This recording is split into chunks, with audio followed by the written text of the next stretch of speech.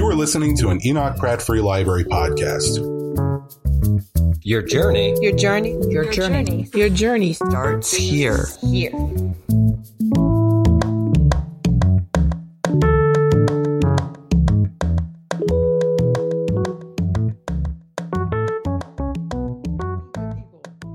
Welcome to the launch of the 18th City Lit Festival. And yes, we can all say we survived 2020, and we're bringing literature to you in the best way possible. Today, we are very excited to have you join us for City Lit Festival Reimagined. This year's festival is virtual. It's a month-long event with special events each week and day-long programming on Saturday, March 20th. But before we begin tonight's program, we recognize and acknowledge we are currently on the traditional lands of the Piscataway people who have stewarded throughout generations. To make this a more meaningful practice, if you live in this region, we respectfully ask you to consider learning more about the Piscataway Conroy tribe, the people where the rivers blend. Every community owes its existence and vitality to generations from around the world who contributed their energy to making the history that led to this moment. Some were brought here against their will, some were drawn to leave their distant homes in hope of a better life, and some have lived on this land for generations. Join us in honoring and acknowledging the original inhabitants of the land we are on, as well as the enslaved people who built the country and structures that make up our modern North American landscape. We pay respect to the elders, past and present. We say this as the year's festival is titled Words on the Winds of Change. And as part of that change for the better, we ask that you invest in our nation's history with a way to acknowledge it in your daily lives. Can I just say how particularly difficult last year was? Fighting all kinds of things politically, spiritually, and in the realm of how to stay whole and safe when you feel as if you are in full body attack. We hope if words of change and promise aren't in your vocabulary today, that you take them home with you today safely, that you get what you need out of this festival, meant to inspire you, meant to make you think of a different world and rethink the way we do story, meant to examine the state of Baltimore and to reference who's and what's emitted from the literary landscape of children's and young adult literature. We hope this and the events throughout this month engage you and empower you to pick up that pen and poet your story, write that essay, and submit that novel, given what you experience here. There are so many poets and writers who rightfully deserved to be on this stage, whose work couldn't fit in the time we have together.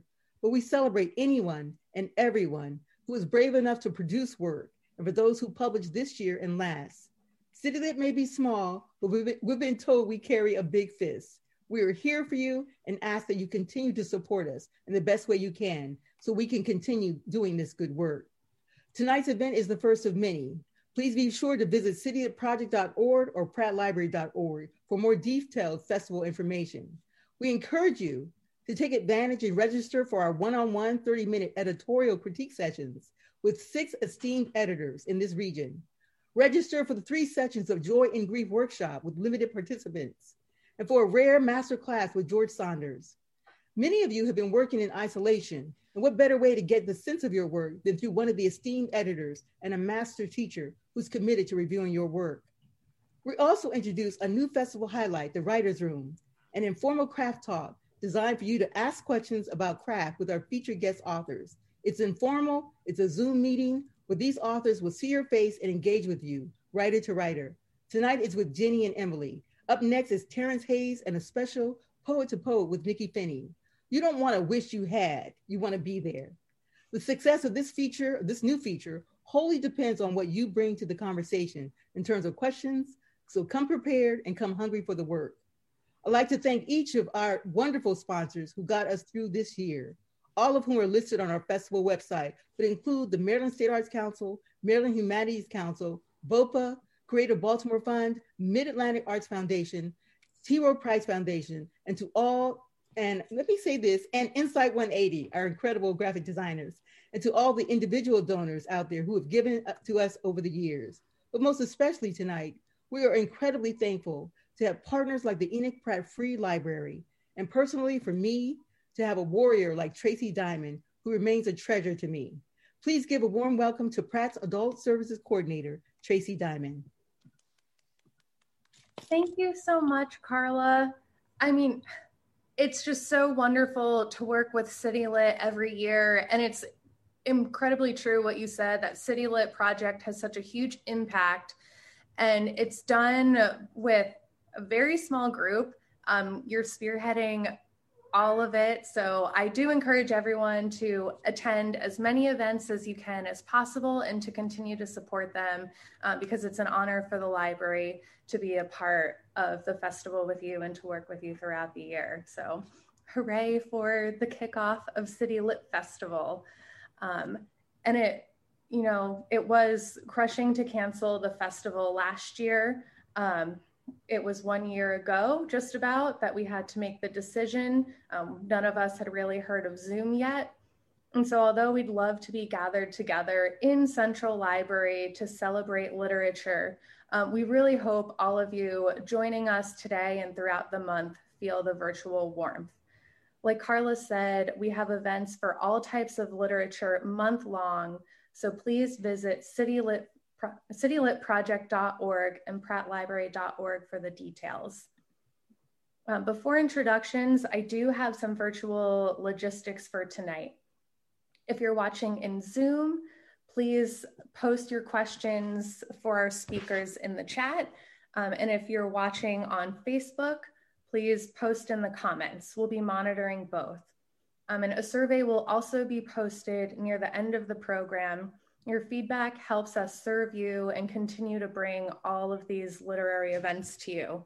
Sorry, my assistant just joined me. And I also want to remind everyone about the new festival highlight that Carla mentioned, the Writer's Room.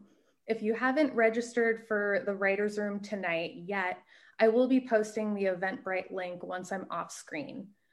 So those attending tonight's webinar who wish to engage further can register through that link and you'll still be able to get the Zoom information. So today we are so thrilled to host Emily St. John Mandel, Jenny Offal, moderated by Marian Winnick. We also hope that you'll support our festival bookstore partner, local independent, the Ivy Bookshop, and order your copy of the speakers' books directly from them. I'll also be posting a link to their website in the chat. Jenny Offal is the author of the novels Last Things, a New York Times Notable Book of the Year and a finalist for the LA Times First Book Prize, Department of Speculation, which was shortlisted for the Folio Prize, the PEN/Faulkner Award, and the International Dublin Award, and most recently Weather, an instant New York Times bestseller. She lives in upstate New York and teaches at Bard University and the Low Residency Program at Queen's University. Emily St. John Mandel's 5 novels include The Glass Hotel and Station 11, which was a finalist for a National Book Award and the PEN/Faulkner Award, and has been translated into 32 languages. She lives in New York City with her husband and daughter. University of Baltimore professor Marian Winnick is the author of The Big Book of the Dead and a winner of the 2019 Towson Prize for Literature. Among her 10 other books are First Comes Love and Above Us Only Sky. Her award-winning Bohemian Rhapsody column appears monthly at Baltimore Fishbowl, and her essays have been published in the New York Times Magazine, The Sun, and elsewhere. A board member of the National Book Critics Circle, she writes book reviews for People, Newsday, The Washington Post, and Kirkus Reviews, and she also hosts the Weekly Reader podcast at WYPR. So please give a virtual welcome to Emily, Jenny, and Marian. Hi, everyone. We're so happy to be with you and so happy to welcome Jenny and Emily, and both of whom, if you ever listen to the Weekly Reader, have been featured multiple times. In fact, there's been a Jenny Offal special on the Weekly Reader.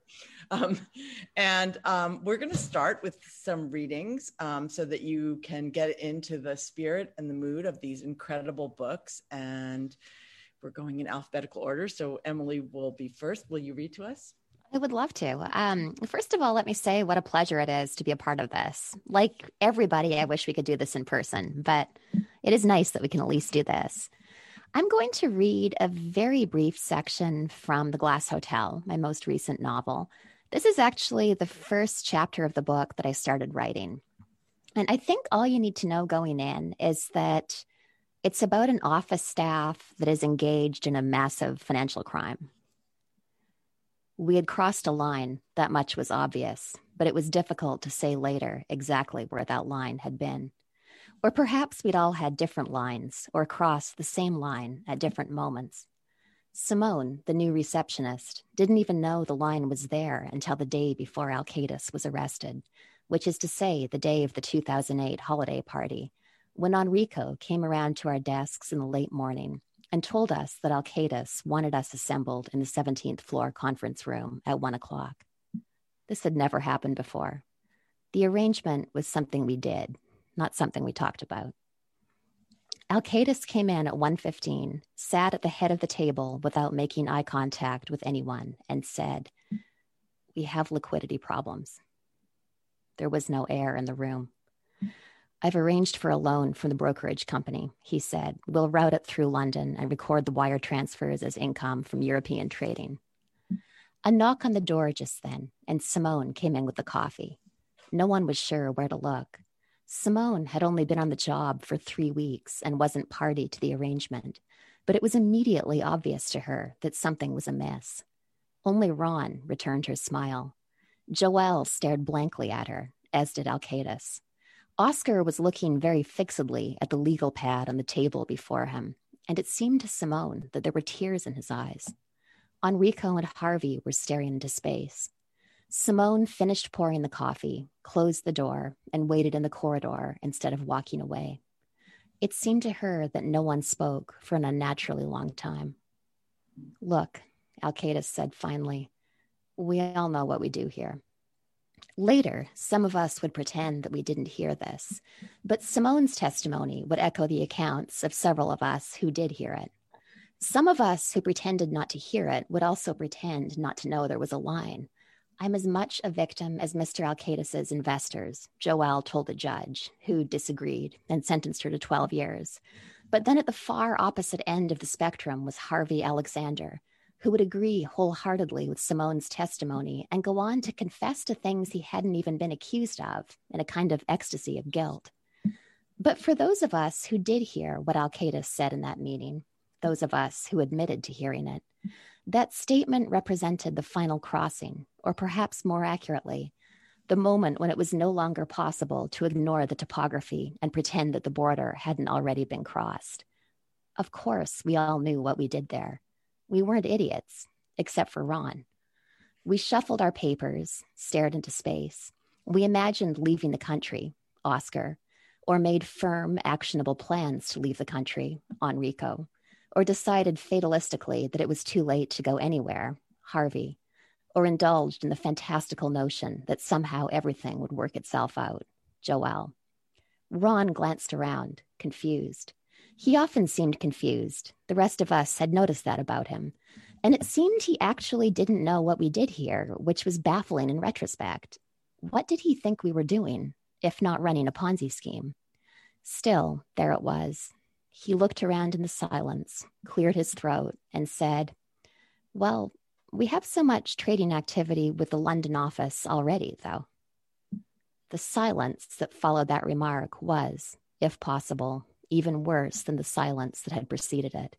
No trade had ever been executed through the London office, because the London office was comprised of a single employee with 5 email addresses whose job consisted primarily of wiring funds to New York to give the appearance of European trading activity. "That's an excellent point, Ron," Harvey said. He spoke kindly and with a certain sadness. Thank you. Oh, thank you, Emily. Jenny, will you read to us as well? I'm going to read a little bit from the beginning too, and I'm also so happy to be a part of this. Thank you for having me for the City Light Project. Thank you, Carla and Tracy and Marion, Emily. I'm going to read just the opening of the novel, and really, I think all you need to know is that the main character, Lizzie, who's telling the story, works in a university library. In the morning, the one who is mostly enlightened comes in. There are stages. and she is in the second to last, she thinks. This stage can be described only by a Japanese word. Bucket of black paint, it means. I spend some time pulling books for the doomed adjunct. He's been working on his dissertation for 11 years. I give him reams of copy paper, binder clips, and pens. He's writing about a philosopher I have never heard of. He is minor, but instrumental, he told me. Minor, but instrumental. But last night, his wife put a piece of paper on the fridge. Is what you're doing right now making money? It said. The man in the shabby suit does not want his library fines lowered. He is pleased to contribute to our institution. The blonde girl whose nails are bitten to a quick stops by after lunch and leaves with a purse full of toilet paper.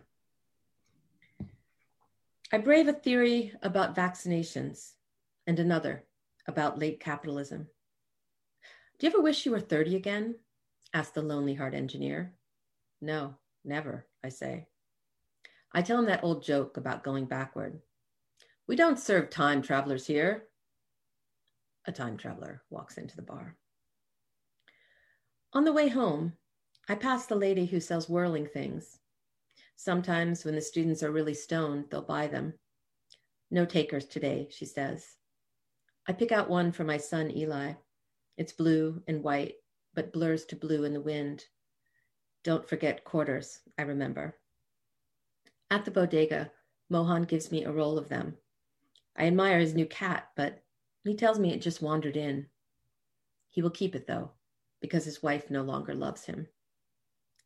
I wish you were a real shrink, my husband says. Then we'd be rich. My brother's late, and this after I took a car service so I wouldn't be. When I finally spot Henry, he's drenched. No coat, no umbrella. He stops at the corner, gives change to the woman in the trash bag poncho. My brother told me once that he missed drugs because they made the world stop calling to him. Fair enough, I said. We were at the supermarket. All around us, things tried to announce their true nature, but their radiance was faint, and fainter still, beneath the terrible music. I try to get him warmed up quickly. Soup, coffee. He looks good, I think, clear-eyed. The waitress makes a new pot, flirts with him. People used to stop my mother on the street. What a waste, they'd say. Eyelashes like that on a boy. So now we have extra bread. I eat 3 pieces while my brother tells me a story about his Narcotics Anonymous meeting. A woman stood up and started ranting about antidepressants. What upset her most was that people were not disposing of them properly. They tested worms in the city sewers and discovered they contained high concentrations of Paxil and Prozac. When birds ate these worms, they stayed closer to home, made more elaborate nests, but appeared unmotivated to mate. But were they happier? I asked him. Did they get more done in a given day? The window in our bedroom is open. You can see the moon if you lean out and crane your neck. The Greeks thought it was the only heavenly object similar to Earth. Plants and animals 15 times stronger than our own inhabited it. My son comes in to show me something. It looks like a pack of gum, but it's really a trick. When you try to take a piece, a metal spring snaps down on your finger. It hurts more than you think, he tells me. Ow. I tell him to look out the window. That's a waxing crescent, Eli says. He knows as much now about the moon as he ever will, I suspect. At his old school, they taught him a song to remember all its phases. Sometimes he'll sing it for us at dinner, but only if we do not request it. The moon will be fine, I think. No one's worrying about the moon. Thank you.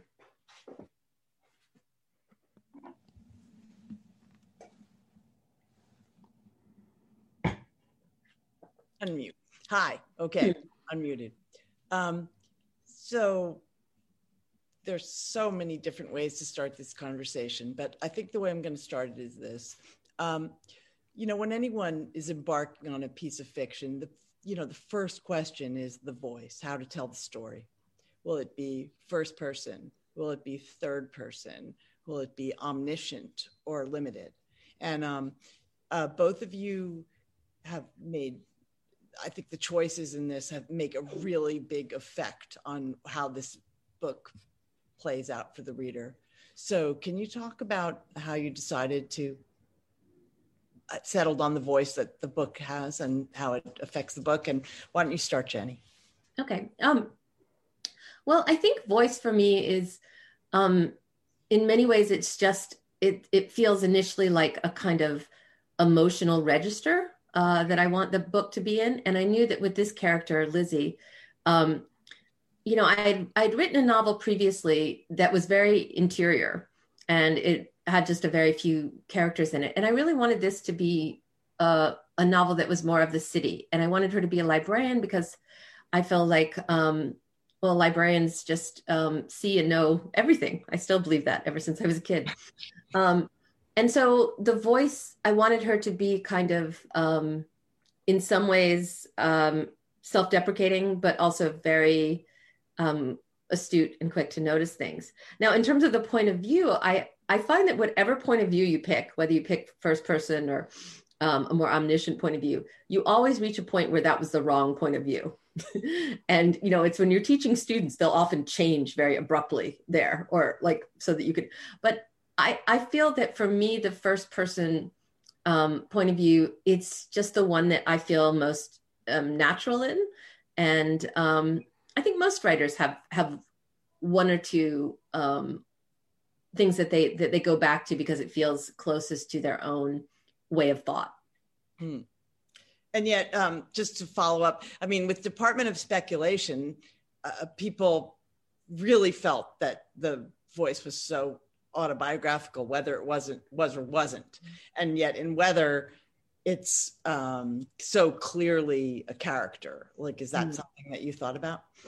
Well, I sometimes feel like Lizzie is the same person that the other character is if she hadn't been a writer, if she hadn't been a bit of an art monster. Because I think that in terms of like having a one-pointed desire for what you think you're going to do with your life, Lizzie's much more of someone who kind of drifts into things. And a lot of people that I've known are more like that. And they're often some of the most interesting people I've met, because instead of sort of having tunnel vision, like someone like me might have, they've often been able to kind of slip in and out of a lot of different lives. So in that way, it was wish fulfillment, the idea of being a librarian and being somewhere besides sitting alone in my own room all day. Thanks. So Emily, your approach to the point of view in this book, which is quite omniscient. It is quite omniscient. Yeah. And, I just wanted to say before I get into that, I'm a huge fan of your work, Jenny. And a big part of that is the way you use the first person in a way that just feels so natural. And I love it. I loved what you were just saying about how probably all writers are drawn to one voice or another. I've tried to use the first person over the years, and I just can't make it stick. It's not really my natural state. With The Glass Hotel, I use so many different voices. I do use first person very briefly, just for a small number of pages at the very beginning and the very end. Mm-hmm. For a while, I go into the plural first person. We had crossed a line, that chapter I just read, which I found really interesting for this particular project because I was writing so much about collective guilt. These are staffers who are perpetuating a massive crime that will cause real and measurable damage to a lot of people. So that idea of the mob mentality, that it's easier to say we crossed a line than I crossed a line, because you'll do things as part of a group that you would never do with a single person, as a single person. So it was interesting to echo that idea in the voice. But most of the novel is third person, slanted toward the perspective of one character or another. And, I think if I had to choose, that seems to be my default at this point. Mm-hmm. Okay, well, I guess I'm going to ask, both of you wrote these books, The Glass Hotel and weather. On the heels of a book that was really a huge success, a breakout book, and a book that brought you to the attention of so many people. In Emily's case, Station 11, and in Jenny's case, Department of Speculation. These were, it's every writer's dream to have books that hit like these books hit, and also they're fantastic books. And then also in Emily's case, Station 11 is about a pandemic. So on top of everything else, it clicked into the world that we live in now. So I'm sure that when you were, so anyway, my question is, what was it like to write this book and to publish this book you wrote? Yeah, and I have a puppy that is also being a big pain in the ass. Oh, now I feel bad that I don't have my dog. Hi. No, but my question is, what was it like to write this book on the heels of this book, of a previous book that was so big, such a big deal? And Emily, would you want Jenny to answer first, or? No, I can jump in. Either way. Go for it. Perhaps it's not a coincidence that it took both me and Jenny 6 years to publish our next book. It's which is fast for me. Oh, is it? Okay. Yeah, it was twice as long as Station 11 took me to write. It's such an extraordinary problem that it's not a problem at all. And I feel nothing but profound gratitude for the success of my previous book. It was the first book that a large number of people had read. And it was the first time that I had this awareness of a kind of invisible audience looking over my shoulder. I'd log into Twitter and it would be like, time for @Emily Mandel to write her next book. Log out. So there was a kind of pressure there, which, to be clear, was never imposed by my publishers, but it did exist. There were other reasons why The Glass Hotel took much longer than my other books. You just met my 5-year-old. But yeah, I think the writing of the book was a little bit slower than my previous books had been, at least in part because of that awareness of an audience, which I had just never had before. Yeah, I agree with that. I mean, I think that I somehow managed to create an impossible pressure on myself, whichever book it is. So with my first book, it was that I was supposedly writing a book for all these years and never finished it. And I knew that at a certain point, no one even believed I ever would finish it. So that was the pressure of like feeling like I was just failed and I never would do it. And then with the second book, I did write a book in between that was a failure that I didn't end up publishing. And so for Department, I remember very distinctly like coming out of a room and saying, I've just decided to completely throw away that book and just take like a few lines from it and start another one. And it's just going to be a weird experimental novel, but I'll write some kids' books and teach a lot and make money otherwise. So the success of Department was really unexpected to me because I just thought it was a really odd book. I just didn't know. I had in my heart a hope that like a lot of people who were writers or librarians might like it. But it was actually, quite a wonderful and exciting thing on book tour to get to talk to and meet all sorts of people who'd read the book, who all had, different thoughts about it. It felt kind of astonishing, to be honest. And then I think when it comes to this book, I felt very much like, oh, I don't want to repeat what I've done before, but I also don't want to make that mistake where you go so far away from what you're good at. So for me, the style, the somewhat fragmentary style stayed, but the world was enlarged and the characters were more numerous. And that was something that I think I did because I was just interested in challenging myself.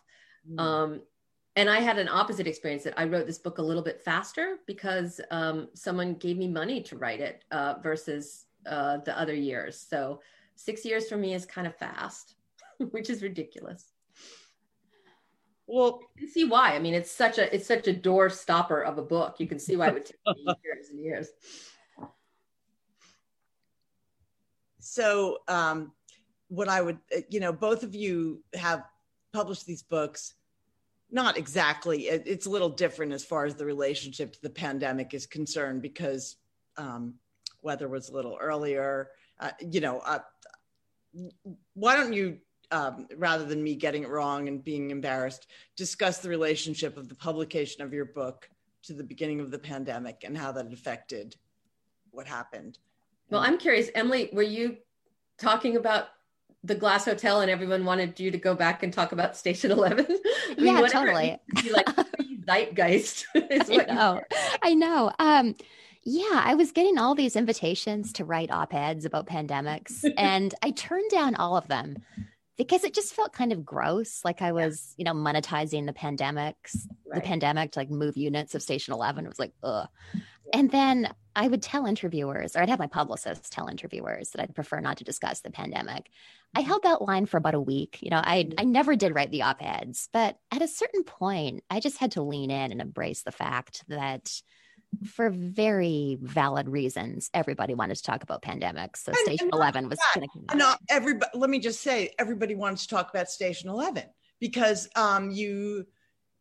it's not, the pandemic in that book is not our pandemic. And what happened, it's very different. But honestly, it was an imaginative journey that gave people a way to, have some understanding of what we would go forward into. I kind of felt for you because I was really aware that you had just published a new book at the exact moment that everyone in the world was going to want to talk to you about your old book. But, and maybe, can you say anything about, so what does the Glass Hotel have to do with the pandemic? Because in a funny way, I think it also does. It's interesting because I was just working on the TV pitch for the television adaptation of the Glass Hotel. And I was leaning in really heavily to themes of responsibility and culpability. Sometimes writing about your own work forces you to look at it in a much deeper way, maybe from a different angle than you would have before. There's so much in the Glass Hotel about cause and effect. The small mistake, which snowballs into the enormous mistake, which changes everything. And culpability and responsibility, which feels so resonant in this era where, the tiny personal choices we make, like wearing a mask when we go into a supermarket or socializing in a backyard instead of in a bar, those tiny mistakes just matter so much and affect so many people. And I feel like a pandemic forces you into an awareness of being part of a chain, in a way that maybe you don't think about so much in your day-to-day life. So yeah, I think there's probably some resonance in that to our current situation. Yeah. I mean, I thought of that when I was reading it too. I mean, maybe because with weather, because a lot of it is about someone kind of coming to terms with the climate crisis as well. This idea of kind of interconnectedness and also like, what does it mean to have what you do matter?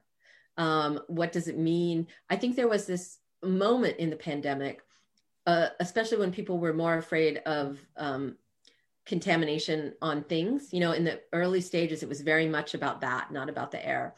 And I thought you couldn't go into a store without thinking, as you took something off a shelf, about every person that had been involved in making that available to you. And, at what risk level, and now were you at risk? Were they at risk?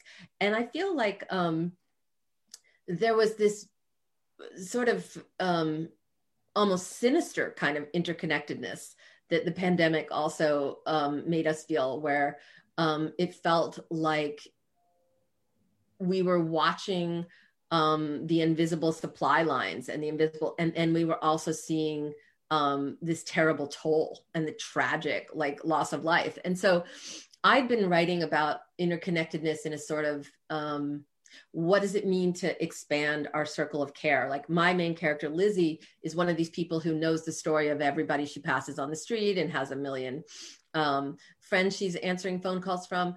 And when she first starts becoming more involved in thinking about climate, she sort of thinks, oh my God, do I have to worry about the whole world now? Do I have to worry about that too? But that's sort of what it felt like with the pandemic. Like, actually, there's nothing local anymore. Like, everything is about everyone else. And while that's a sobering thought, I also think it's part of what we are going to need to rebuild, both from this disaster and from climate disasters. I don't know if it's true that things are changing and it's sort of ending, but I hope that it is. And I hope that we'll soon be able to look on this period as a time that was and ended. And I want you to speak on how it felt for you as writers to work during this time, because I think that was it was a really interesting thing for, not just professional writers, but all writers to think about, like, what was writing like during the pandemic? Why don't you start, Emily? Okay, sure. So I live in New York City, and the early days of the pandemic were pretty rough here. There was a period of time in early April when 700 people were dying just in New York City every single day. And what that means in practical terms is that the ambulance sirens never stop. And it's not one siren, it's 2 or 3 from different directions, at all times. So I found it really difficult to work for the first few months, just because the sirens were kind of like deranging. It was just really, really hard to focus. So I got a lot of reading done, which was nice, but it was hard to write fiction. But then I did start writing fiction. I picked up a project that I just kind of sort of vaguely started and was playing with, and took it in this really far sci-fi direction. So yeah, I was actually able to be pretty productive after a few months, partly because the unsettling truth is that we can get used to anything, and you do find a way to work even in a deadly pandemic. And also partly because I was writing sci-fi. Now, my next novel is set largely in moon colonies, and there's a time traveler in it. It's just, and what I was thinking about at the time was, I'm setting this thing on the moon because, I was in lockdown, and I was just thinking, this has to be set as far away as humanly possible from my apartment. Like, planet Earth is too close. So, maybe you find ways of leaving your apartment in other ways, even during this time when we're home all the time. So yeah, work felt impossible at first, but then later I feel like the pandemic directly influenced the subject I was writing about. I feel like I wish that I had thought to set a new book in outer space. That would have been such not too late, Jenny. You can. I want to be so far from this world in this moment. I found writing during the pandemic almost impossible for a big part of it. I felt like it felt very much like wartime. Like in the beginning, especially just my parents. I wanted them to stay inside. And so just, trying to figure out getting food for people and dropping it off and doing everything like that, and trying to just figure out new daily routines that accommodated it. What I mostly found, though, that whatever space in my head is usually used for the kind of daydreaming that leads to fiction was completely lost. And everything was about information seeking in a kind of like pattern recognition way. I know actually from talking to Emily another time that when she was writing her last book, she went down all these prepper holes, learning about, how people have responded to things like that. And I felt that way too. But for me, it was every day was just about trying to, I started saying about 3 months ago, like one day closer to spring when we were going to bed, because it felt very tangible. And the projects I've done have been kind of outliers. Like I wrote an introduction to Mrs. Dalloway, which was about how that book had changed at different times I'd read it. And I'm just now starting to really get into the new novel. And I think it's because I just didn't want to do a hot take on the pandemic. Like you said, I didn't want to write a pandemic journal. I didn't necessarily want to write about the pandemic except in the aftermath. And so it took a little while. Well, we're starting to get a lot of questions coming in from the audience. So I'll start to ask theirs, even though I will reserve the right to interrupt with mine, because I do still have a few. So question for Emily is, you lived and wrote about Montreal, a city close to the questioner's heart, Joseph O'Hare. As an artist, did you find Montreal to be particularly nurturing for a writer? You know, the short answer is no, but I don't want to be unfair to Montreal. So I moved to Montreal when I was about 22 years old. I was incredibly naive. I thought I could get by with just English because I had never studied French. And that worked out about as well as you might imagine, living in Centre-Sud. Yeah, it was a very difficult period of walking by anti-English graffiti on my way to work every morning. And I would not say I found the city nurturing because I spoke the wrong language. The city was closed to me. And that was my fault, not the city's. I should have realized that you really need to speak French there. So it was a difficult time there, but I really lay the blame for that entirely on myself. Are you Canadian? No. I am, yeah, dual citizenship. Mm-hmm. How did you keep from fleeing back to Canada during this last? The border closed, so well, they closed. You know, it, I could have gotten across. You know, the thought occurred to me several times a day, and still does. It's hard, you know. I'm married to an American. Yeah. We own our house, which we love. We have this community around us. It's not like life is fantastic during the pandemic in Canada, so. Yeah, the rational thing would be to flee the United States, but I haven't done it yet. It was the pandemic plus whether Trump was going to be reelected, which had me it's about a lot of investigating about if it was possible to move. Because both those things I just didn't trust that the pandemic would ever be gotten under control. Mm-hmm. I still don't. I follow New Zealanders on Instagram, and it's kind of masochistic, frankly, but yeah, like just realizing there are places in the world where COVID just isn't really a thing. It's kind of amazing to me. I'm going to butt in with a question I didn't get to ask before I get to the audience questions, which is both of you immediately prior to the book just published had a book that was a true breakout, which drew everyone's attention to your writing and was a huge, huge hit. And in this case, it's Jenny, Department of Speculation, and Emily, Station 11. And honestly, I totally remember the period in my life when I knew I was going to read this book because I kept hearing about it, both of them, you know, and sometimes when that happens, you finally read the book and you're disappointed. Other cases, you read the book and you're amazed. And in both cases, I was kind of amazed. I'll say why, because for Station 11, I had so little interest in dystopian speculation or whatever I thought this book was. I really did not care about any kind of book like that. And God, the book charmed its way right through all my resistance to whatever genre it was supposedly in. And then with Department of Speculation, because I'm a memoirist, I was kind of like being told so much about this book, how it's a novel, but it's a memoir, blah, blah, blah. Like I was getting a lot of sibling rivalry with this book or whatever. And I didn't know, so I thought, okay, well, what's the pretenses that are whatever. But when I read it, it totally disarmed me. And I became a huge fan of that book and of you. And both of you in this case. So in both cases, it was breakthrough books that I had some resistance to that broke through.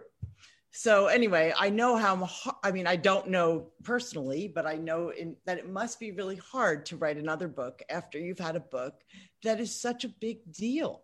And I, as a writer, and I'm sure other people are interested, like, what is it like to do that? Well, I think it's funny. I worked in bookstores for years, and I would hear about some books, and I would just think, I will never read that book. Like it would be a book that people would come in and ask for over and over again. And I would think, I'm never going to read that book, no matter how many people tell me to read that book. Can you I'm not read this example? What is it? I'm going to read this obscure Eat, Pray, Love? No. yeah, but more literary books that I just sort of snobbily thought were like middle brow books, and I wasn't going to read them. Just thought I wouldn't like. And then what was quite interesting to me was to become that person, have written a book. So many people came up to me at my bookstore, people who works in the bookstore, and they'd say, I have to say, I really just thought I was going to hate this book. And my friend kept telling me to read it, and I read it. I read it, but I actually ended up liking it or something. And I just thought about that whole, to me, I will begin a book sometimes thinking that I've heard too much about it, that it's too hyped, that it's whatever. And you're right. Sometimes that falls completely flat, but I am delighted anytime I read writing that feels alive to me. So if it ends up changing my preconceptions of, I didn't know I liked something that was a dystopian novel. I didn't know I liked, so-called domestic fiction. I feel like sometimes to me, that is just telling you even more about the power of language, that it's, I would never read a book about, it's like a writer in Brooklyn and she's sad because her marriage is falling apart. Oh no, it's like, just no, who wants to read that? But somehow I ended up writing it. And so I felt like then it just comes down to how my internet is messing up. Okay.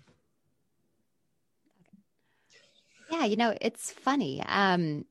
So my first 3 books were published by a very small press, which is a nice way of saying that almost nobody read them.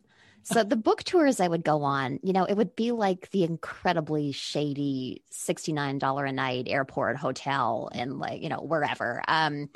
It was so kind of hard scrabble. And I remember a book tour a day for one of those early books where I spent the whole day on Greyhound getting from Kentucky to Tennessee or something.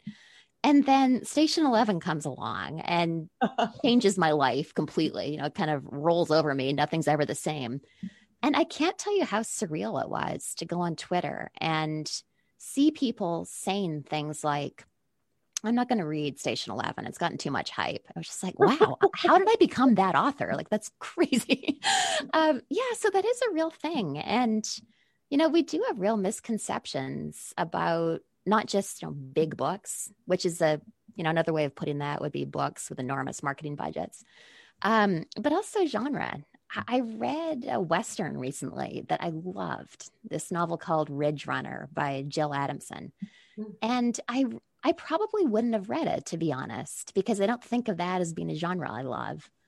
But I agreed to interview her for a bookstore event as a favor to a friend. And it turned out to be an amazing book and such an interesting interview. And I was asking her, what is it about the genre that draws you in? And she's like, well, one thing I love about it is in a Western, there's always somebody who's just really competent. And I was like, yeah, that's amazing. I was like, that's so reassuring. Isn't that a nice idea? But yeah. So now that's happened. How do you write the Glass Hotel? I'm going to write an incompetent Western. I've got it now. Yeah. The Brooklyn writer goes to the frontier. Yeah, exactly. What I want to know is how is it not, what most people would think is that experience of being, people on Twitter or that it would be so daunting. And I just wanted, my question is how do you was it hard to get to the Glass Hotel, or how did it feel to attempt, which, the Glass Hotel has been really well received. So everything worked out fine. But how did it feel before you knew that and when you were writing it? It was hard for that reason. It did make it a slower process than it would have been otherwise, I think. That thing I mentioned earlier of just the awareness of an invisible audience, which I just never had before. Nobody had ever cared before when my new book would be done. I think that stuff can slow you down a little bit. But I just into it. Did it were you, once you were in the groove, did you let it go? Did it just no, it stayed really hard. It was a grind. it took twice as long as my usual average to write The Glass Hotel, and none of it was easy, is really the bottom line. Well, maybe we all experience this problem, but still, it's amazing and interesting. Let me return to these audience questions. Okay. It's a really broad question, but Jenny, what comes first to you as you're starting a book? The plot, the themes, or the characters? The plot. Ha ha ha. No, the plot comes if only. I would say, yeah, for me, it's got to be the voice and the characters, but also it's often, as I was saying a little bit, it's an emotion. So with Department, I really wanted to write about loneliness, the loneliness that you have when you're actually solitary, and the loneliness you can feel even when you've made your life with other people. And with this book, I wanted to write about dread, anticipatory dread, and also in a kind of sneaky way about hope. So sometimes I start from there, and then I do this thing where I read out from whatever I'm reading about. So if I'm starting to read about climate change, a few books later, I'm reading about the sociology of denial. And then I'm reading about what it means when people were good Germans during World War II. And I keep going and going and going.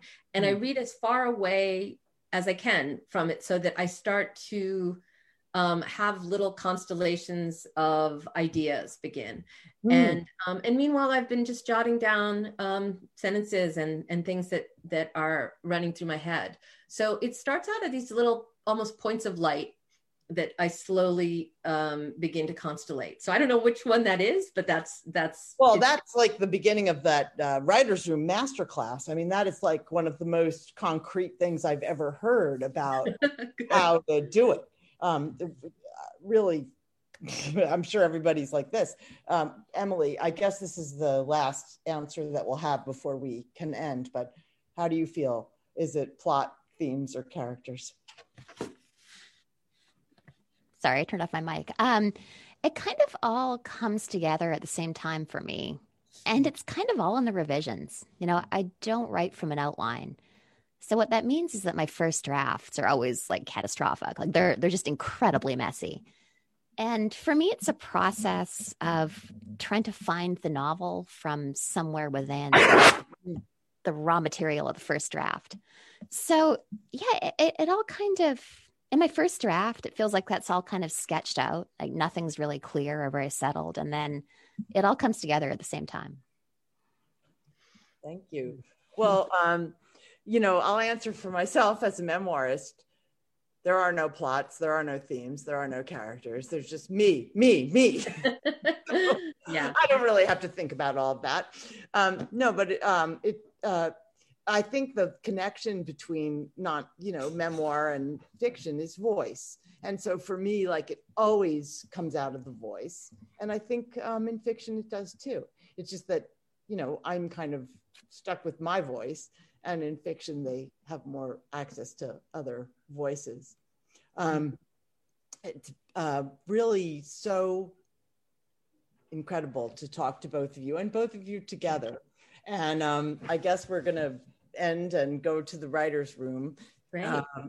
And in the writer's room, we'll discuss all kinds of technical aspects. Right. And here's Tracy Diamond to tell us about that here. Thank you so much. Oh, let me just say that Tracy Diamond is my former student. She's a graduate of the MFA program at the University of Baltimore. One of I would say that almost the entire Baltimore literary establishment is my former students from the University. I feel that way sometimes. And I really love this. So yes. Anyway, my child, Tracy Diamond. Oh my gosh. Marian, that was hilarious. I feel like we all stick around in Baltimore, or we were in Baltimore before. So it was lovely to have you here to moderate. And Jenny and Emily, it was so great to hear more about your process and also hear about how you your writing has been reacting to the pandemic. And so, yes, we will be going to the writer's room next. And Carla, I see you're on screen too. So I want to check to see, make sure that you have a chance to say something. I just want to tell you, thank you so much for a wonderful conversation. Emily, Jenny, thank you for making us really think about our next work, right? And just writing in particular. Thank you too for joining us in the writer's room. I hope you, anyone that's very interested in writing will join us for a deeper conversation about the work. Marian, thank you for hosting and moderating this panel. We so appreciate you. Be sure to be with us next week for Terrence Hayes. Starts at 7 o'clock, same place, same time, and a writer's room as well. But thank you for tonight's event. I appreciate you. Thank you. Thank you so much.